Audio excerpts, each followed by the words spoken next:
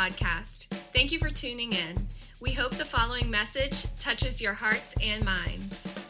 Hey there, good morning. Welcome to PMC Beyond. I hope today is treating you well so far. Good morning. Thank you for joining us today for our message today, which is just simply entitled Salt.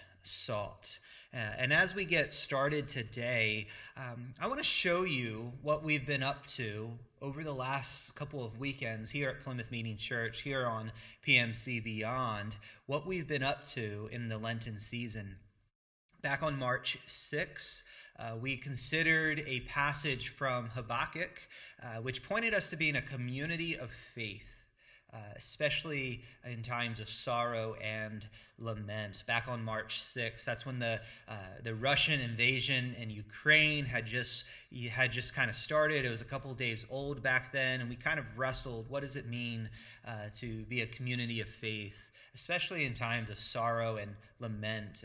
And then on March 13th, we considered the deep humility of Jesus and how Jesus is our paradigm, our model for humility. On March 20th, we considered, we took a look at what it would look like for the church that brings honor and radical hospitality to others. And then last week, on March 27th, we took a look at the parable of the Good Samaritan. And the challenge of the church with that message last week was for us to reflect biblically on what it means to be a neighbor. And so today, on the 3rd of April, we are considering the church community, the community of faith, as a visible kingdom people who walk in covenant with Jesus, empowered by the Holy Spirit. Now, in order to do this message today, I have to tell you, God led me down a unique path. And today is one of those sermons where I ask some grace from you today. I want you to be okay with how the sermon unfolds. It's the kind of sermon where I couldn't really think about structure, essentially almost until the end. It's the kind of sermon that would just kind of have to grow and develop and mature throughout the week. It was an idea that kind of accumulated, and then eventually it grew legs and started walking around, and now it's here. It took shape as time went on, and the unique angle, the unique perspective that we have today, we are considering this Old Testament thing called a covenant of salt. A covenant of salt. We're going to let this covenant of salt, the symbolic meaning of salt, be the channel that leads us to an understanding about who we are. We are kingdom people who covenant with Jesus, empowered by the Spirit to faithfully put on display good works for all to see so that people can glorify God. And so what we're up to today, we're going to hang out in some Old Testament passages, and then we'll eventually get to the New Testament.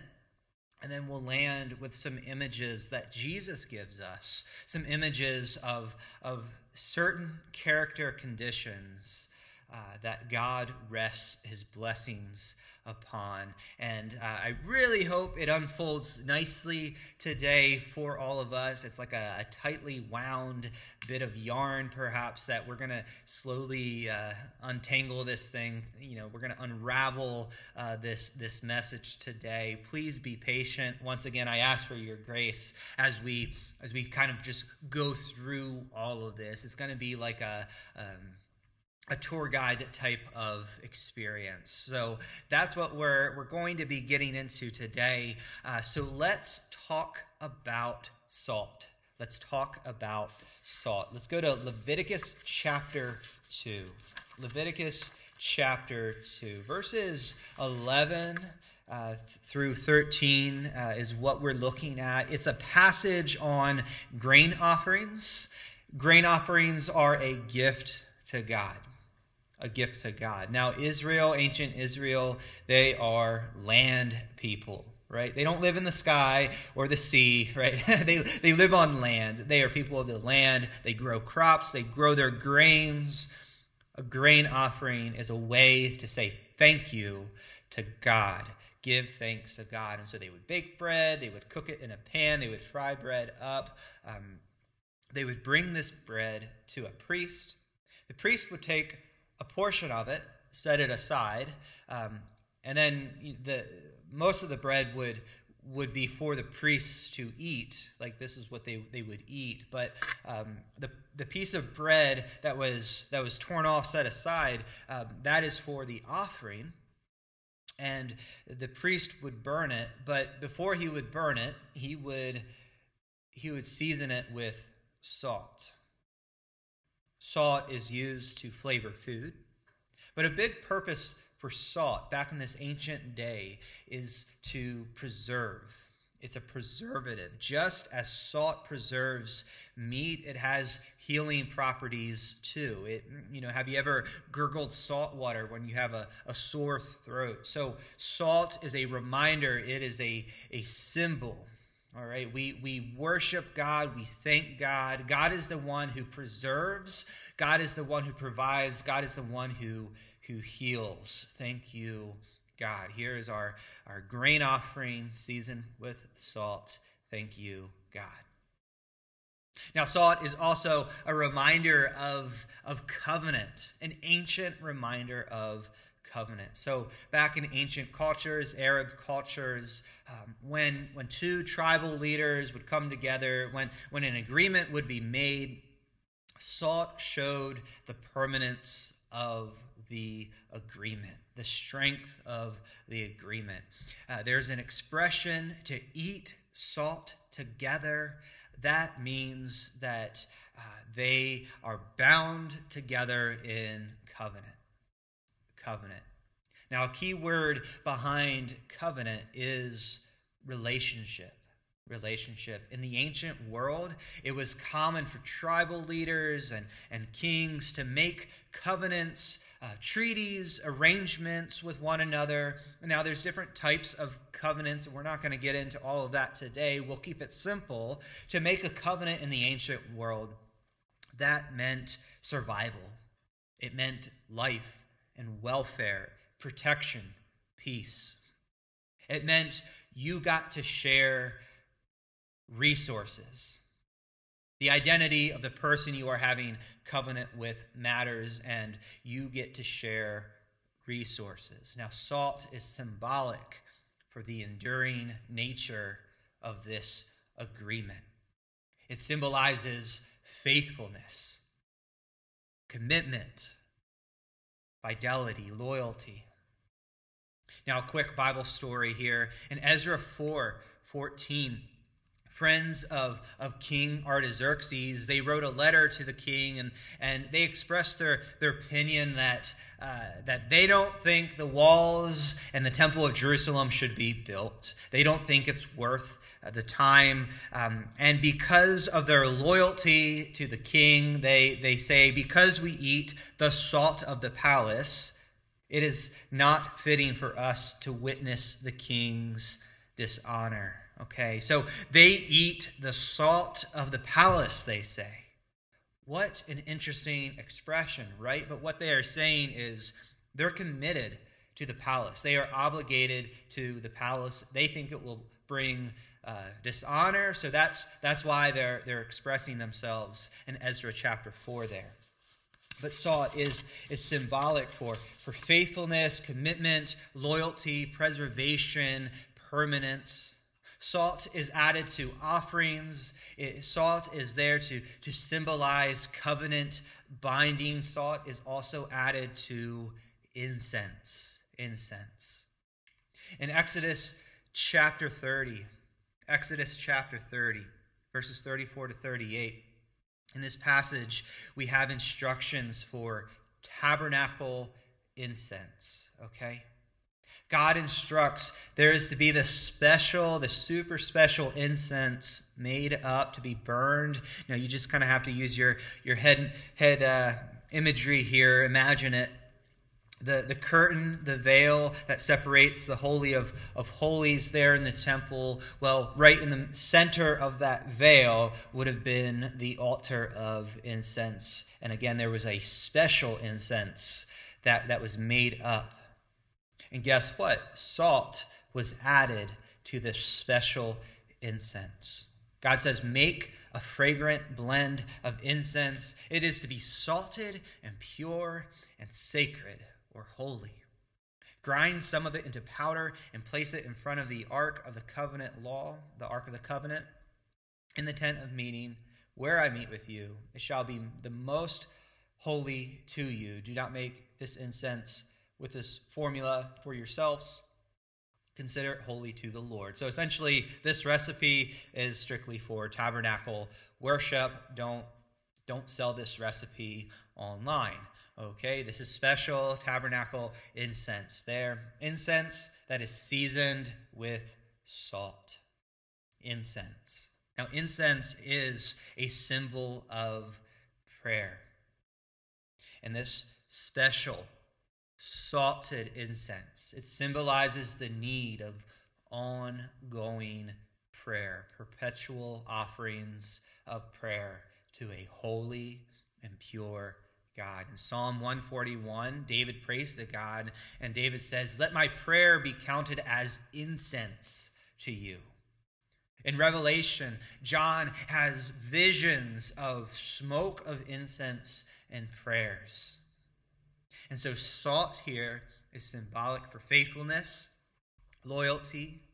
There was a holy and pure quality about it that was used in the special tabernacle incense here, and it was also used in terms of like succession of priests and kings. Let me take you now to Numbers chapter 18. Numbers chapter 18, it's a passage to Aaron describing priestly duties. Now you need to know that the tribe of Levi and priests, they lived off of community support. And so God makes this arrangement since Levi, the Levites and the priests, they're there to serve Israel's worship life. God makes this arrangement here. He says, whatever is set aside from the holy offerings the Israelites present to the Lord, I give to you and your sons and your daughters as a perpetual share. It is an everlasting covenant of salt before the Lord for both of you and your offspring. Okay? So God uses this ancient human cultural custom here.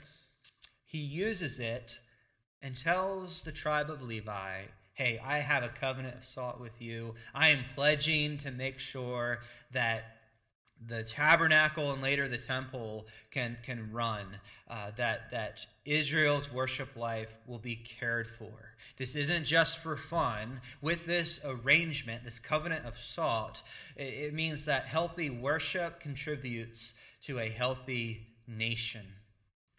We want a healthy tribe of Levi. We need healthy priests. God puts a covenant of salt here. He wants this to be in place.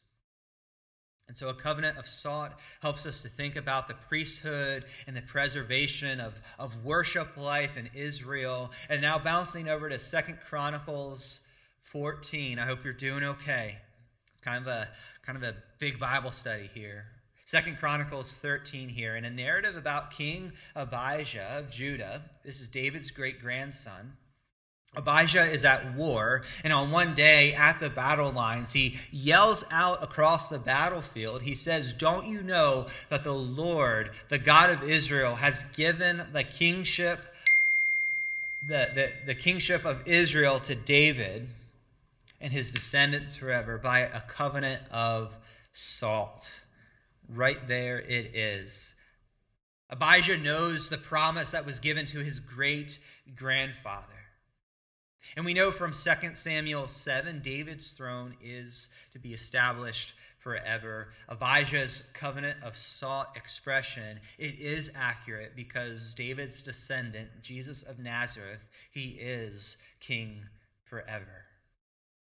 Now that is our Old Testament look at salt and salt covenants, and you can think about how salt is added to offerings and incense. It's consumed when covenants or promises are made. Salt carries symbolism for preservation. It is a symbol of permanence and strength and binding parties together, commitment in loyalty and purity and holiness, succession and fidelity.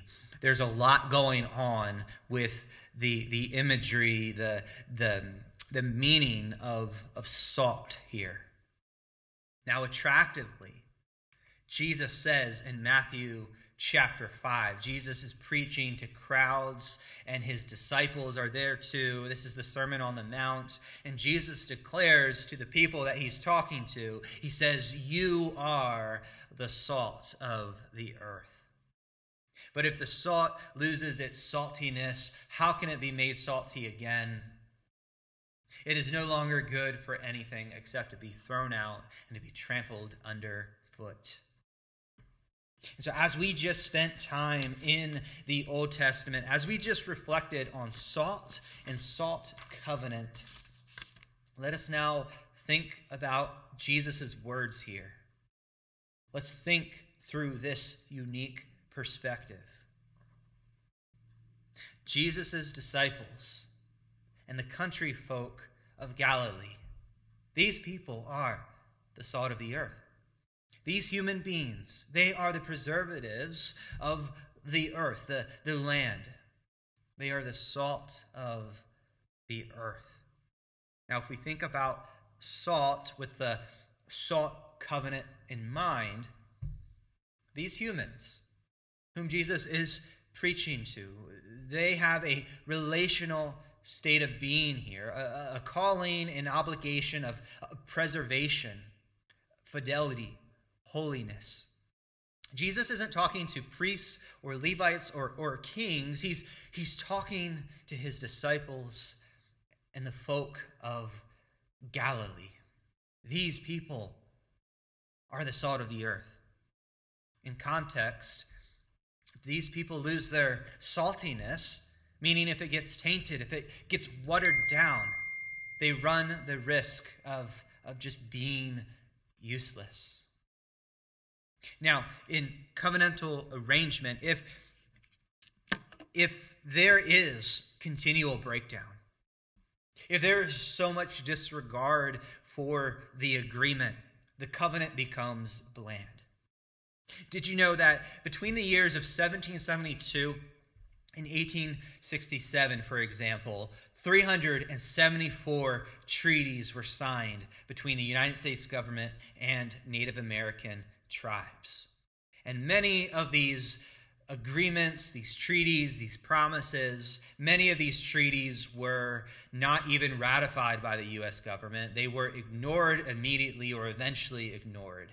Okay, and actually there's one treaty that is still observed today. It's a 228-year-old treaty that is observed up in New York State. So that is pretty cool. But you know, these treaties that were made, they lost their saltiness right away. And history teaches that they were useless for the Iroquois, the Cherokee. These treaties were trampled underfoot very quickly. If salt loses its role, its purpose, its strength, it's no good. It's no good. Now we're in Matthew chapter 5. I want to bounce to Acts chapter 1. We'll come back to Matthew chapter 5, but I want to take you to Acts chapter 1 here. Resurrected Jesus is hanging out with his disciples. In Acts chapter 1, verse 4, it says in the NIV that on one occasion, Jesus was eating with his disciples. Now, we're going to do a little bit of Greek surgery here, if you don't mind. I told you you had to be patient for this message today. The Greek verb here that's used, it's sunhelizo, which means to gather together. Okay, when translators put this into English, absolutely, there's nothing wrong with that translation. While he was meeting with them, eating with them, hanging out with them, communing with them. He was sharing time with them, okay? But what's unique about this word here is that sunhelizo comes from sun, which means together or with, and hedlizo, which means to salt. All right, so if we actually just slow down, like Matrix bullet time, slow down into slow motion here and just look at this Greek word, sunhelizo, to salt together, it literally means to salt together. Here we have resurrected Jesus. He is sharing salt with his disciples. And perhaps this points back to the old tribal leaders sharing salt together when a covenant was cut. We have resurrected Jesus, the one who ratified a new covenant with his blood, and now he's sharing salt with his disciples. And he tells them to remain in Jerusalem and wait for the gift of the Holy Spirit. Because when you are in covenant with Jesus, that means you get to share in his resources, his gifts, the Holy Spirit. The Holy Spirit does arrive in Acts chapter 2. And as people turn to Jesus with all of their hearts, they become new humans of Jesus' kingdom. People of new covenant, the faithful remnant empowered by the Holy Spirit to be witnesses in Jerusalem and Judea and Samaria and all over the earth, to the ends of the earth. They are the salt of the earth. Now, when we get back to Matthew chapter 5 here, Jesus says, you are the salt of the earth. We have this salt metaphor, and now Jesus strengthens it with a light and lamp metaphor. You are the light of the world. A town built on a hill cannot be hidden. Neither do people light a lamp and put it under a bowl. Instead, they put it on its stand, and it gives light to everyone in the house. In the same way, let your light shine before others, that they may see your good deeds and glorify your Father in heaven. Let your light shine before others. Let your light shine before others. So your salty, preservative good works that bring healing and faithfulness and holiness, let it be seen so that others can see that and worship God. May the Spirit-filled church give off a kingdom glow and display a loyalty, a salted loyalty to Jesus who covenants with us so that people can see it and glorify God. Now, I said earlier that a word related to covenant is relationship. Another key word is identity. Identity. So covenant, perhaps you can think of marriage. So when I was married on that wedding day, I became a husband. 23-year-old Cameron became a husband. All right? But here's the thing. I get that title, but it's also something that I now need to grow into. 23-year-old Cameron didn't really know what it meant to be a protector, provider. Like I have this identity, but now I grow into it. Okay?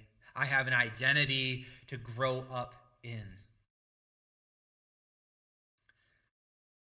With Jesus here, Jesus gives us an identity in Matthew chapter 5. He says, we are salt. Salt. We are the salt of the earth, light of the cosmos. So now we need to know who we are. We need to become who Jesus knows we are, thinks we are.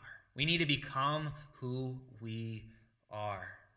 And this is the powerful, radical, amazing message about the gospel here. The gospel restores our identity. It's not so much that we are creating a new identity in Christ, but rather it is a restoration of becoming who we are. We're salt and light. We are salt and light. Spiritual formation is about identity formation. And there's a lot of active forces and voices that are actively bringing decay to our identity formation every single day. And all of us, we feel it every single day. The good news is the Son of God, he has cut a new covenant with all of us, with all of humanity. Jesus invites everyone to covenant with him, to share salt with him, to receive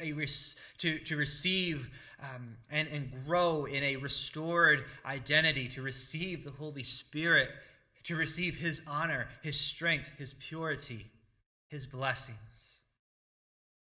It's good news. Jesus restores our identity. We are salt and light. And now to close, Jesus gives us images of preservative character, the human heart conditions that glow in the kingdom of God, where God is pleased to allow his blessings to rest. This is what the kingdom looks like as it clashes against the world. This upside down kingdom. Rather, the world is upside down. The kingdom shows what is to be, where God's blessings are found, where God's blessings rest. God's covenantal blessings, they rest on the poor, the ones with broken spirits. The kingdom way is theirs to walk. Covenantal blessings rest on those who mourn. God will wipe the tears from their eyes and comfort them. Blessings rest on the meek who walk softly and in humility. The land is their home. Blessings rest on those who hunger and thirst for wrongs to be made right. They will eat and they will be filled. Covenantal blessings in the kingdom rest on the merciful. Like a full circle, mercy will find its way back to them. Blessings to the pure of heart, they will see God. Blessings to the ones who make peace, they will be called children of God. Blessings to the ones who are hunted down, persecuted, mistreated, because they do what is right. They are walking the good kingdom road. And as we are salt and light, others will lie about us because we are in covenant with Jesus. Others will speak against us because of Jesus. Others will persecute us because of Jesus. But we can be filled with joy. We can rejoice and be glad because Jesus says our reward in heaven is great. That today is not the end of the story. We are like the prophets of old. The succession continues. They were treated poorly in the past. It'll be like the same way as it was in the past. But it's okay. It's okay. We are the salt of the earth. We are kingdom people who covenant with King Jesus, empowered by the Holy Spirit to faithfully display good works for all to see, so that God may be glorified. Now, PMC Beyond, after getting through all of this, if the Holy Spirit is convicting you now, is there something that is spoiling your saltiness? Perhaps you're not mourning. You're not being comforted. Perhaps there are things that are hindering your purity in your hearts. and you haven't seen God for a while. Maybe there's turmoil and you are stirring up drama, and what's needed is for you to be a peacemaker. Are there things that are hindering your saltiness? Are there things that are hindering your glow? Are there things that are hindering your identity formation, reformation? You know what's going on in your life. Is the Spirit speaking to you right now? Take that thing to the Lord. Say, Jesus, here it is. Make me salty. Make me glow.